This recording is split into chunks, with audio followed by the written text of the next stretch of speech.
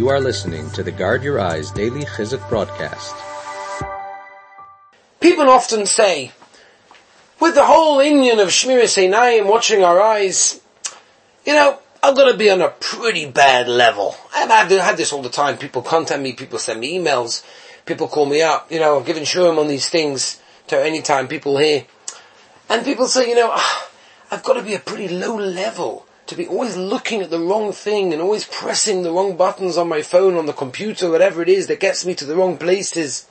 What's the matter with me? Why am I so bad? What's the problem? And I always tell them, no, you're not bad. The Rebbeinu Shalom HaKadosh Baruch Hu put into creation this attraction that a man has for a woman. And in fact, obviously, as Chazal tell us, it's for the right reasons. It's like the koich of electricity, I always say. Electricity, the more powerful the current, the more damage it can do. Imagine you take New York City. New York City electricity, I don't know what it is, but it's a lot, because it has to light up New York City.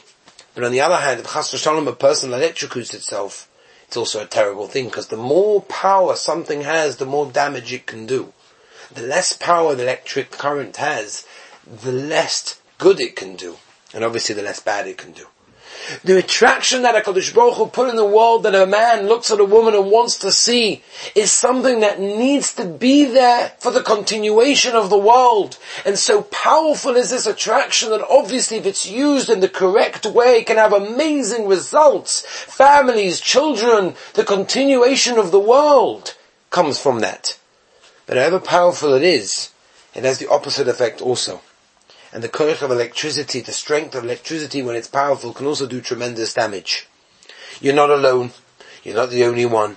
There are many people out there that have the nisyonos. The Rebbeinu Shalom put them in us. Put them into the world. You're not low. Adarabah. HaKadosh Baruch Hu did it to raise you up. Thank you for listening to the Guard Your Eyes Daily Chizuk broadcast. Pass them on to your friends and help spread Kedusha in the world.